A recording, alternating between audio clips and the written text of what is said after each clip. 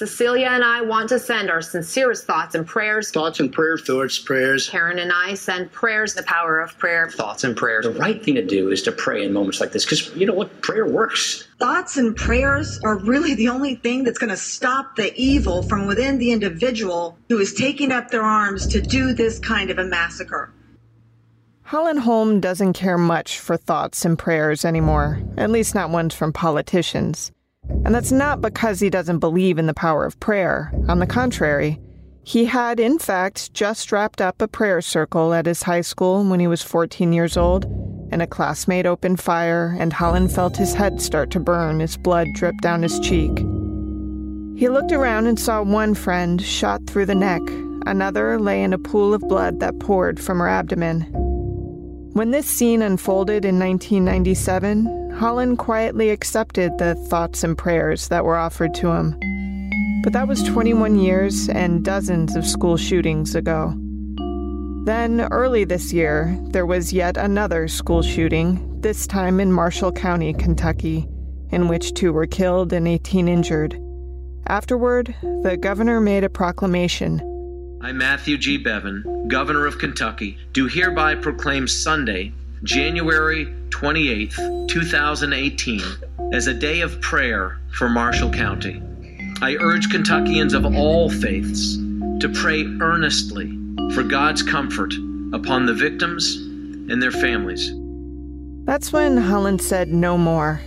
I believe in God and I believe in the power of prayer, but I also believe in political power because that's what gets wielded most on a daily basis. And if you're the governor of a state, you have actual power, you've got a bully pulpit, so to speak, it's an absolute cop-out, particularly coming from a person that was shot in a prayer group, that's your solution. He doesn't want prayers.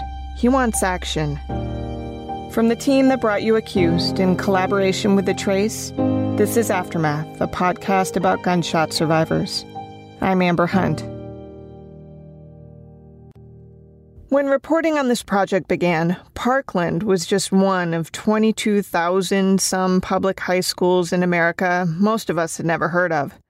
The students there were worried about homework assignments and prom and had significantly fewer Twitter followers than they have today. Hashtags like March for Our Lives and Never Again were, frankly, kind of unthinkable. But a lot changed relatively quickly as I reported this with Elizabeth Van Brocklin of The Trace. That scene there played out in an American high school classroom today. Those are teenagers on the floor under their chairs and desks, screaming as gunshots were fired. That was a CNN reporter describing a video filmed by a teenager on Valentine's Day 2018 when a 19-year-old former student opened fire on Marjory Stoneman Douglas High School. 17 were killed, 17 more were injured. That shooting seemed to have changed the political landscape. It also affected this project. Our intent when we began was to mostly avoid political discussion in these episodes. We even limited how much of the interview subjects' opinions on the matter we included. That's largely for 2 reasons. First, their opinions pretty much line up with national polling on the subject. Most support the Second Amendment and don't want it abolished, but they also support tougher background checks and some kind of way to at least temporarily take guns away from people who've been threatening others. In other words, their views are in line with some 90% of Americans, according to multiple polls. The second reason we didn't want to get political is because our goal was to show what happens after someone's shot, both mentally and physically. Politicians and activists trading barbs about what's to blame doesn't soften those experiences. So we figured we'll keep this focused on people rather than policy. And we still will, but we also need to acknowledge that the landscape has changed over the past several months, and we'd be remiss if we wrapped up this project without talking about it. So let's talk. Holland Holm seems the perfect way into this discussion. He was shot in one of the first school shootings I remember hearing about, back when I was a teenager myself in 1997. I had just a year earlier graduated high school, so I never had to endure the shooting drills that became routine for kids born in the aughts and beyond. When I heard about the Heath High School shooting, those kinds of drills seemed extreme. They seemed that way to Holland, too. Paducah is, I think, like the 6th or 7th largest city in the state of Kentucky. It's situated on the Ohio River in McCracken County. Holland was an only child raised by his parents in Paducah in western Kentucky. It's the kind of humid southern town that slicks your skin in the summer, but it's far enough north that it still has 4 separate seasons. Its primary industry for, from the 60s up until started kind of changing off in the 80s was there's a big gaseous diffusion plant for some uranium enrichment. My dad worked there. My grandfather worked there. My mom, worked as a secretary for a wholesale produce broker. He was a smart kid. His job today as a lawyer backs that up, with a wry sense of humor. He also was devout in his religion, which is why, when he started Heath High School in the fall of 1997, he joined a prayer group that met in the lobby before school. We had, I would say, about 15 to 20 students would gather, talk about prayer requests, maybe some small, short devotional, and then everybody would hold hands and someone would say a prayer, and then, 5 or 10 minutes, we'd leave. And this happened in less than 20 minutes before class started. So as soon as that was over, we'd go straight to class. Was religion a big part of your life? Yeah, it was, and it still is. I attend Highland Baptist Church in town. I teach a Sunday school class. I was pretty active in my church at the time, and I wouldn't say I was a leader of the prayer group, but I was definitely in attendance pretty regularly. The morning of December 1st of that year began as uneventful. Kids were just coming back from Thanksgiving break. Holland doesn't remember much as noteworthy about the morning. As far as he remembers, he bummed a ride off his neighbor Kyle, and he walked into the school and headed to the lobby, which was almost like nerve center of the school. From this nerve center, you walked one way and you hit the receptionist's office. You kept going and you would find the vice principal and the principal's offices. You walked into the lobby from outside through glass double doors, and Holland remembers 2 concrete columns that helped separate that space from a hallway with students' lockers. The Christian club members gathered in prayer as usual. It was so routine that Holland doesn't remember what they had focused their prayer on that day. Whatever the topic, the session lasted about 10 minutes, and then we all sort of broke for the day, and then I just remember walking back towards class and, hearing 1 or 2, maybe 3 pop sounds, like a balloon popping or like a firecracker popping, and then there's like nothing. And then I wake up and I'm on the floor, I'm on the ground. It's cold because it's December 1st, it's the day after Thanksgiving break, and I'm laying on the floor, and I may have looked up and I saw my friend Craig with his brother Stephen kind of pushing him up against a column. The 2 big concrete columns, and he's pushing him up against that, and I think I saw, like a spot on Craig's neck that looked kind of like a pimple, maybe some blood coming down from that, and I was like trying to ask what's going on, and Stephen was like, lay down, shut up, be quiet. And I think it was that point when I looked back down at the floor, and it was like a beigeish, whitish color, and I'm looking down at the tile on the floor, and I see like little red drops, like 1, 2, maybe 3, and I realized what it is. It's blood, and I'm like not really understanding what's going on. Stephen was a classmate of Holland's, just another teenager, so I'm impressed he had the wherewithal to order Holland to stay down. I ask you, Was his tone urgent? Was it calming? What was the tone? I think it was urgent.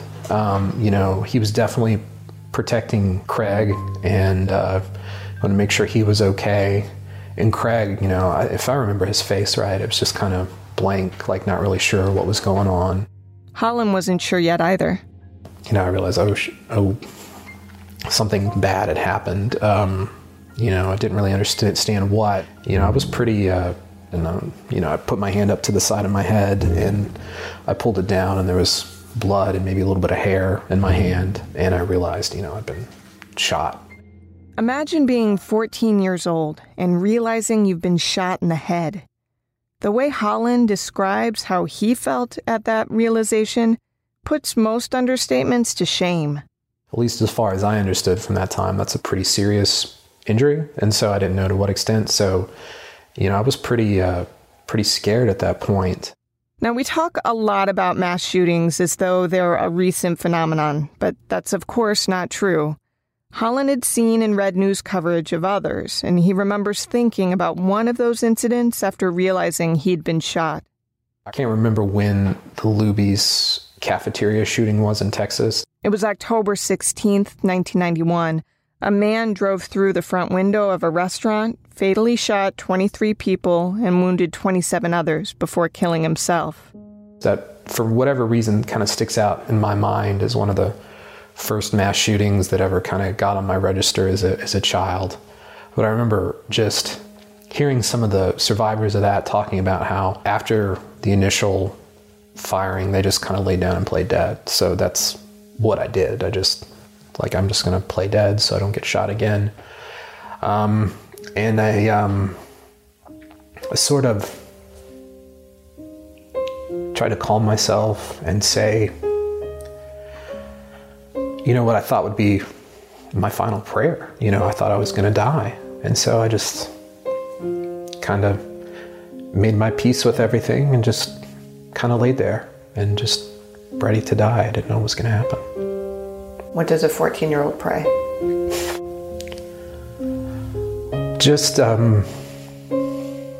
think I was sorry for whatever sins, I had that a 14-year-old can have. I just said, just tried to be at peace with it. Hard to remember a lot. He takes a sip of water and swallows hard. After a minute, I ask what the scene was like around him. As I remember, there was a period of quiet. I don't know, it seemed like an eternity. But there was a period of quiet where everything was just kind of on pause. And at some point, I can't remember what kind of caused it. I'm sure, shock or something like that was going on with me. I just realized, okay, it looks like this is over. I'm going to get up. In a state of shock, he started walking around. Slowly, the silence ended. At that point, whatever quiet seemed like it kind of gone over to like crying or wailing or something like that. So people were obviously hurt.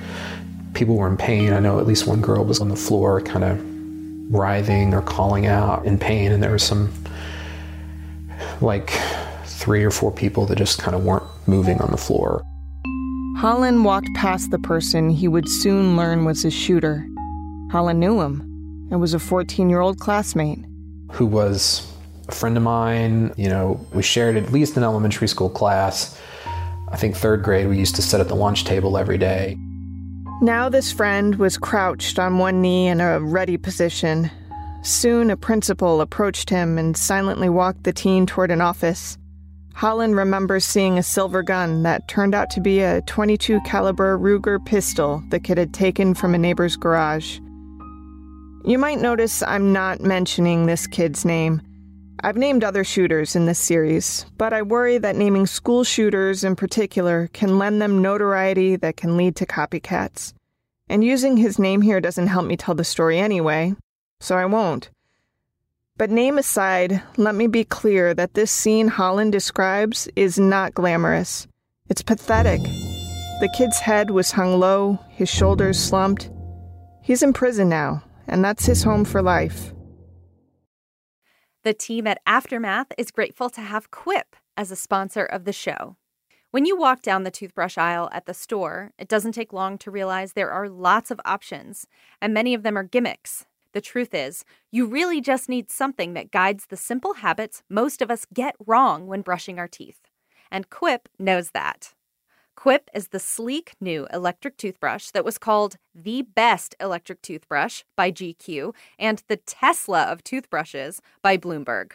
With Quip, I don't have to worry about getting new brush heads or toothpaste. They're delivered right to my door on a dentist-recommended schedule, so I replace my brush on time and have better oral hygiene at an affordable price. If you're like me and you're a fan of anything that puts a necessary yet annoying aspect of your personal care on autopilot, then you really have to get Quip. It's a no-brainer. Quip starts at just $25, and if you go to getquip.com/aftermath right now, you'll get your first refill pack free with a Quip electric toothbrush. That's your first refill pack free at getquip.com/aftermath, spelled GETQUIP.com/aftermath. 3 of Holland's classmates were killed in the shooting. 14-year-old Nicole Hadley, 15-year-old Casey Steger, and 17-year-old Jessica James. 5 others were injured. One, a friend of Holland's named Missy Jenkins, was paralyzed from the chest down. Holland and the others injured were rushed to hospitals. Nancy Holm, Holland's mom, was a preschool teacher getting ready for work when her phone rang. It was Holland's school. And they just said that Holland had been in an accident and that I needed to come to the hospital. Things were so chaotic that the caller at first didn't know which hospital. One of Nancy's friends called and, as soon as Nancy found out where to head, agreed to meet her there. On the drive to Lourdes Hospital, Nancy saw that police cars had traffic backed up. But I didn't have a clue. And the whole time I was just going, God, just give me peace for whatever has happened. I thought maybe he fell down the stairs. I had no clue. Amazingly, Holland was largely okay, at least in terms of what could have been. The bullet struck his head, but didn't penetrate his skull. It sort of gouged a path along his scalp. There was a lot of blood, but that's because the head has a lot of little capillaries. Head injuries can bleed a ton without being very serious. Holland felt like an aching kind of pain in the side of his head. He used a towel a teacher gave him to keep pressure on it. I think it's fair to say that Holland was maybe not your typical high school freshman. Case in point, this story he tells.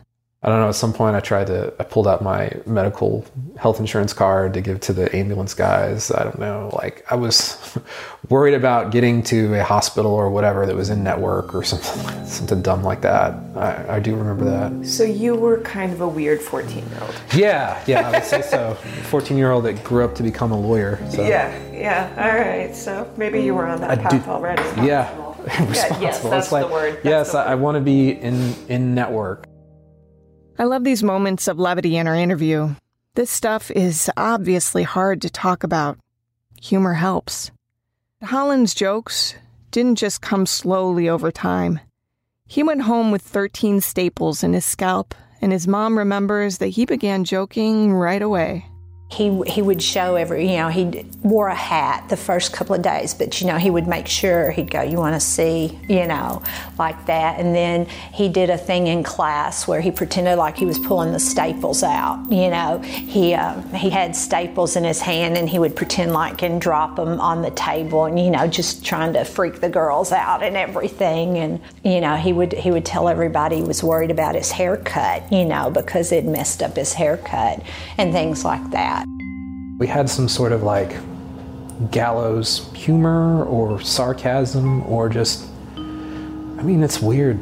It's weird shit to deal with, to see satellite trucks all over town and everybody at the school. So to process it, at least for me and Craig, at least initially, it was very much trying to make light of the fact.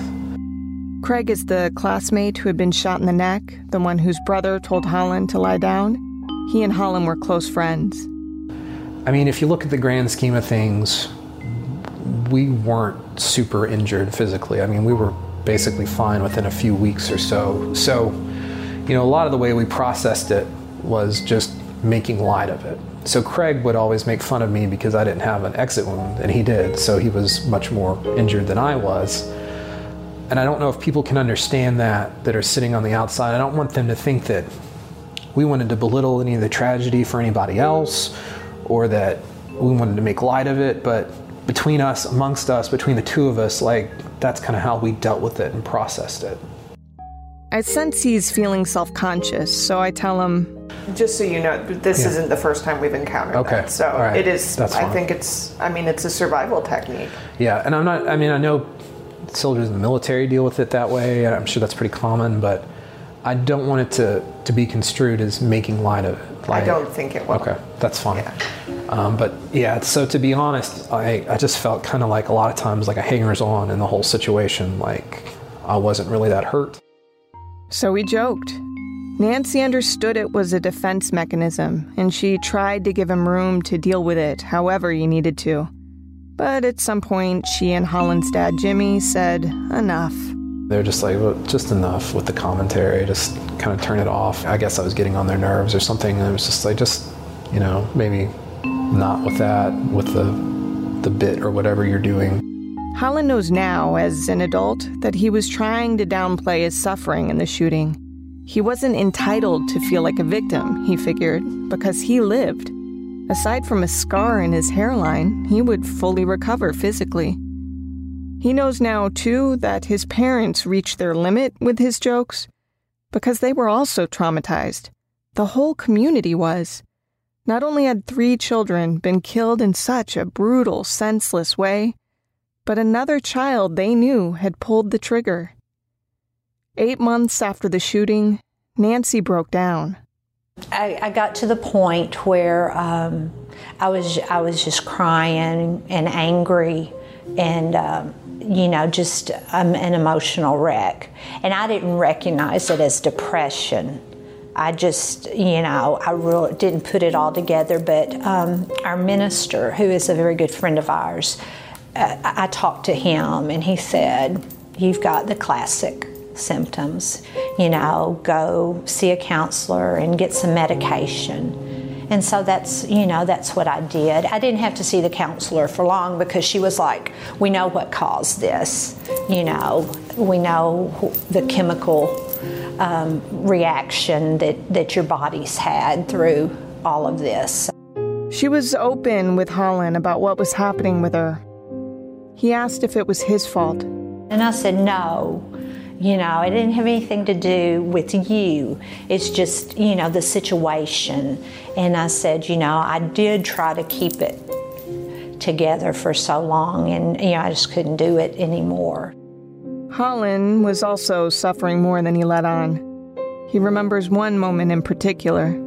There was one time in Walmart where my mom and I were standing in line checking out, and there were balloons popping, and it was just like, I felt all the color drain from my face, and my mom was like, are you okay? I was like, no. She's like, it's okay, we'll get out of here. And so we left, but there were times like that. It was really bad for the first year or so, but as time has gone on, it's kind of lessened, but there are still times when you get the trigger, He remembers watching a shooting drill on TV when he was in college, and he can still describe the overturned tables and police running around. I was there. I was back in feeling the same kind of scared kind of thing that I had back then. So yeah, there's it stays with you. So you're watching it on TV. Yeah, you see it on TV.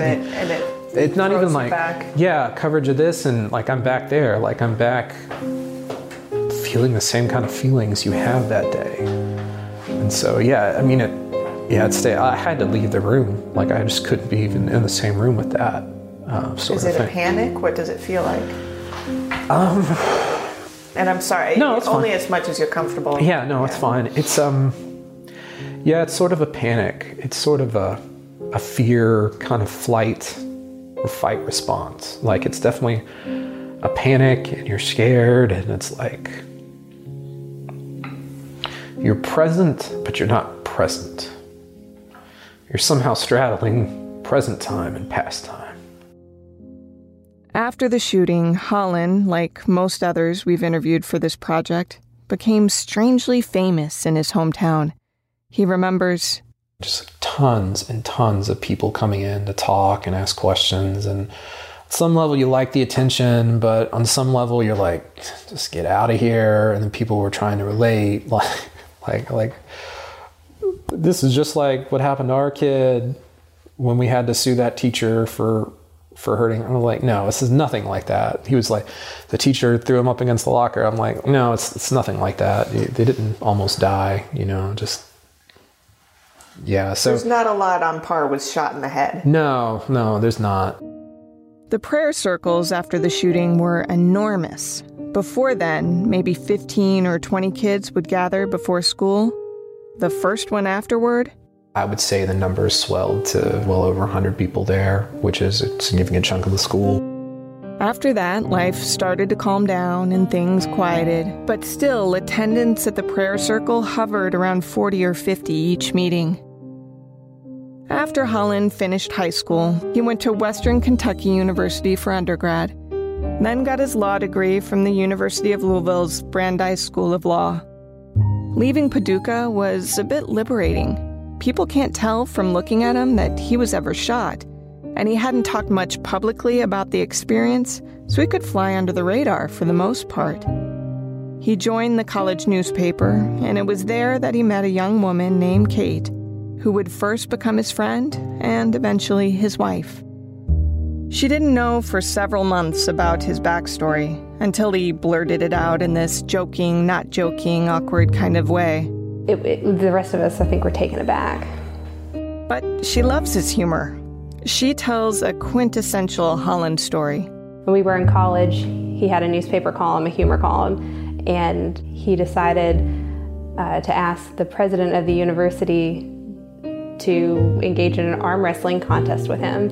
And they had a big event that day, and he talked trash leading up to it in his column, and President Ransdell was really good-natured about it and engaged in it, and they had robes that they wore and came out and came down the stairs in the University Center and had an arm wrestling contest. So he took that very seriously, but it was also... You have not mentioned who won. Well, Holland would be very excited for me to tell you that he won that competition. The team here at Aftermath is grateful to have SimpliSafe as a sponsor of the show. In 2017, the Better Business Bureau heard more than 5,000 complaints about alarm companies. That puts home security in the top 10% of most complained about industries. SimpliSafe, the home security company I use and trust, knows how to avoid all those complaints. Here's how they've done it. They got rid of contracts and hidden fees. They work hard to earn their customers' business instead of relying on tricks and fine print. Simply put, SimpliSafe is a company that treats you right. How rare is that today? A company that relies on good service and a great product to earn your business. It's why they've got an A+ rating with the Better Business Bureau for 10 years running. And there are over 40,000 5-star reviews online. SimpliSafe is what home security should be. You're getting the best protection, period. I can't tell you how easy it was to get mine set up, and the peace of mind I have now is priceless. Learn more about SimpliSafe today at simplisafe.com/aftermath. That's simplisafe.com/aftermath to protect your home and family with an A+ home security system. simplisafe.com/aftermath. Both Kate and Holland got their law degrees. They have 2 kids whom we'll just call as rambunctious as they are adorable.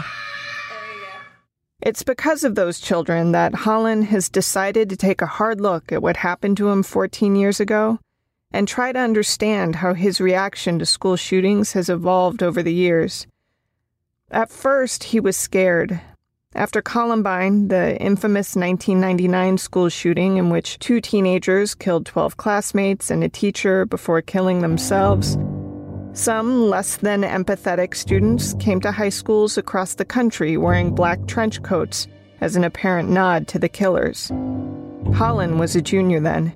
His mom says, I can still remember his Spanish teacher calling me and saying, now, Nancy, Holland made me lock the door because, these kids that he knew, but they came to school dressed in black. When another young man opened fire on Sandy Hook Elementary School, killing 20 children between ages 6 and 7 years old, Holland and Kate had recently become first-time parents. Holland texted Nancy, "Mom, they were kids." His daughter reached the age of those victims and came home describing an active shooter drill she had done with her classmates. Holland asked his wife, "When will this stop?" Sandy Hook had prompted some talk about tighter background checks that largely went nowhere. Holland took note in 2013 when Senate Majority Leader Mitch McConnell tweeted out a meme that, in short, mocked attempts to expand background checks on firearm purchases. Lawmakers rejected the Toomey Manchin bill in a 54-46 vote. Then, early this year, there was a shooting close to Holland's Kentucky home, this time in Marshall County. 18 were injured, 2 were killed. That was upsetting enough, but then Governor Bevin declared a statewide day of prayer, and McConnell offered thoughts and prayers. Holland thought back on that flippant meme from 2013. That really kind of stuck in my craw back then when that happened, and then to see him offer a bunch of bullshit thoughts and prayers to the family of another school shooting after that happened, I got incredibly upset. He wrote a Facebook post calling for changes to gun laws, and then, feeling like that was too weak a move, he fleshed out the post into a news column that was published in the Louisville Courier-Journal. In it, he wrote about how each school shooting throws him back into the lobby of Heath High School, lying prone on the floor, watching blood spatter on the cold tile in front of him. He joined Moms Demand Action and agreed to speak at an anti-gun rally in Frankfurt on Valentine's Day this year. He was driving home with his wife and mother when he started getting the news alerts on his phone.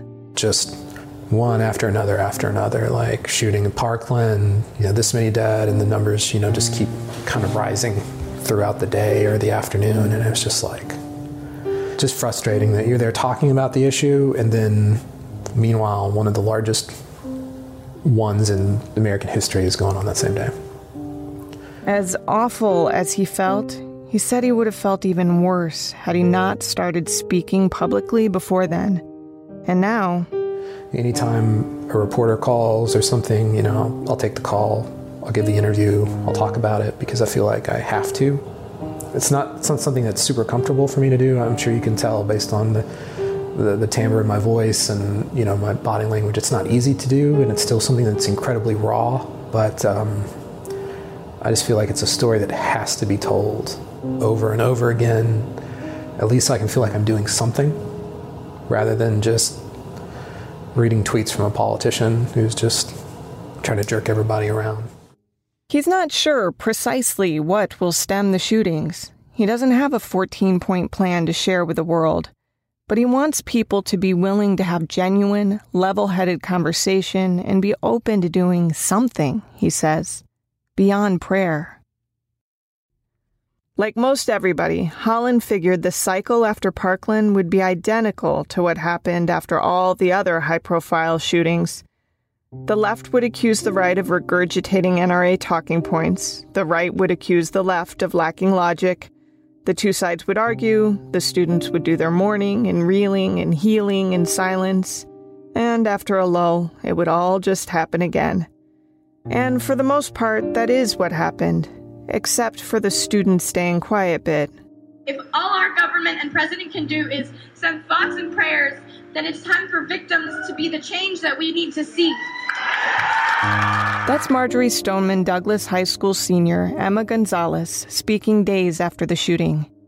She and several of her classmates decided to get loud, and people seemed to listen. We certainly do not understand why it should be harder to make plans with friends on weekends than it is to buy an automatic or semi-automatic weapon. In Florida,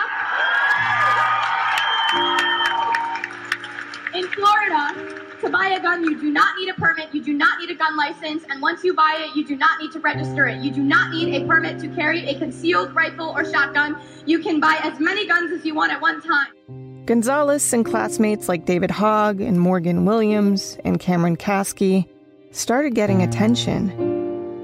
In a world where Twitter followers are, for better or worse, used as a way to measure influence, Gonzalez quickly amassed more than twice as many as the NRA. She and classmates have appeared on the covers of Time magazine and Teen Vogue. The media left Parkland, Florida, but the students kept talking. They told people what they heard, what they smelled, what they saw. It was by design, one student, Samantha Grady, told the Today Show. I was, actually at the hospital, someone came in and they told me, talk about it as much as you can so it can get out of your brain and so you don't have, nightmares about it. They're still talking. We shouldn't be living in an America where we learn to accept these things. That's David Hogg at the Education Writers Association's annual convention on May 17th. And they continue to happen, where we've seen Parkland happen. And there was about 39 days of media coverage, which is pretty good because of the march and everything. But now it's okay. And it's terrifying to me because right now, what keeps me up at night is thinking that there's somebody alive right now that will not be alive at this time tomorrow and has never even thought about gun violence. But everybody around them will have to for the rest of their lives because they don't even know that person's going to die. It's worth noting that the day after Hogg said these words, the same day I sat down to write this episode, there was, in fact, another school shooting, this time in Santa Fe, Texas. 10 students were killed, 13 more were injured. Holland has watched these kids from Parkland, and he says, I'm super proud of those kids. It's kind of amazing to watch them basically out-pundit a lot of professional pundits in a lot of ways, turn a lot of their arguments back on them, use a lot of the social media and networking tools. Well, we didn't even have those. We didn't even have we didn't really even have the internet in a lot of capacities when I was going through this. So a lot of times you're tickled at what they do, you're proud of what they do. You're rooting for them, you want to support them. I think their goal is to keep this conversation going instead of the same cycle of, a couple weeks to a month of outrage and then it just completely die down. He hopes, too, that they're taking time out for themselves. Right now, whether you like the work they're doing or not, and plenty of people don't, as evidenced by the barrage of harassment they get online every day, they have a goal right now. And having that as their focus might help them cope in the short term, but could potentially delay their healing in the long run. What happens when they slow down and look inward? I hope they're taking the time for the self-care that they need to do, because I don't know what's going on with them interiorly, but they just need to make sure they take care of themselves too, because they've got a lot of healing and they've got a long road ahead of them. And while I'm sure this helps a lot, certainly I've found that it's helped me in the past few months, but it's a lot harder than they may think it is right now, and it will be in the future. Holland feels like this is something he can speak to, even though he's careful to say everyone's trauma is different. He knows that healing from something this awful takes more than just time. He also worries about them being young and, at times, reviled because of their politics. Some people don't agree with their call for tougher gun laws. Some, like the president, say the answer is to arm teachers. It's called concealed carry, where a teacher would have a concealed gun on them. They'd go for special training, and they would be there, and you would no longer have a gun-free zone. Others say to add more metal detectors or blockade the doors. This divide in political stances has meant the Parkland kids deal online with lies about them and even comparisons to Hitler. The teens to date have been pretty Teflon in their responses, mocking false reports that Hogg is a paid crisis actor rather than a real-life Parkland student. Classmate Cameron Kasky tweeted that Hogg is, quote, smart, funny, and diligent, but my favorite thing about him is undoubtedly that he's actually a 26-year-old felon from California. It's a good joke. Holland approves. Holland can't know how he would handle things today in the Twitter age, in a time when we know more about PTSD and understand that you don't even have to have a bullet wound to be traumatized by a shooting. Maybe he'd be a Teflon kid or in Time magazine. All he knows is that in 1997, he felt like he didn't have a right to be damaged, and he kind of shut down. I wouldn't say completely dead, but definitely muted down. So after the shooting happened, I don't think I cried again for another year. And in that time period, my grandmother died of cancer. I just was either empty or played out or emotionally dead. And I remember the first time I cried was, I had a nightmare about the shooting. Like it had happened again. I woke up and I'd been crying. And so, yeah, for about a year, it was kind of shut off and closed off. I mean, I process it with humor, for lack of a better word. But as far as emotionally interacting with it, and that kind of, you know, it was a year before I kind of cried again. Elizabeth, my reporting partner, asks him, if you were to go back and, you know, talk to yourself as a 14, 15-year-old, do you think you would have done that differently? Or I probably would say, I'd probably say, you know, okay, this humor game you got going on here is fine, but you should probably go see a mental health counselor. Not that he spends much time on regrets. The fact is, there's no set playbook on how to handle this kind of thing. Everyone faces mortality differently. Everyone copes in their own way. Some make jokes, some buy guns, some fight guns.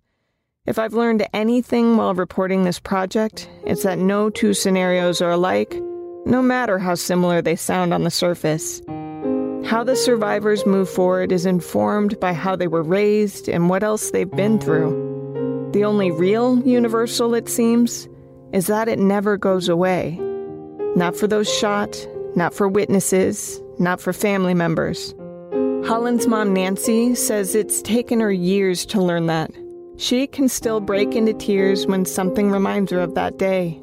Really and truly, you just wanted everything to go back to normal. You know, let's just move on. And you can't do that because it never goes back to normal. I mean, I'll be driving to work. And if I'm going the same way that I went to the hospital, I can just, all of a sudden, and I don't know what, just come back for me, and I start replaying everything. I start replaying the phone calls. I can remember driving. I can remember, just give me peace, give me peace, give me peace. That's a common refrain for each of the survivors we've interviewed for this project. In the aftermath, they're all still looking for peace. Aftermath is the result of a partnership between the Cincinnati Enquirer, part of the USA Today network, and The Trace. It's reported by Amber Hunt and Elizabeth Van Brocklin, edited by Amy Wilson, and produced by Phil Didion and Amanda Rossman. Music is by Andrew Higley. Intern Brianna Rice assisted. Some episodes include additional sound courtesy of awesome local journalists. For full clip credits, go to our website. The podcast was supported in part by a fellowship from the Dart Center for Journalism and Trauma at Columbia Journalism School. For videos, photos, and more, go to aftermathpod.com. You can follow us on Twitter at AftermathPod or find us on Facebook.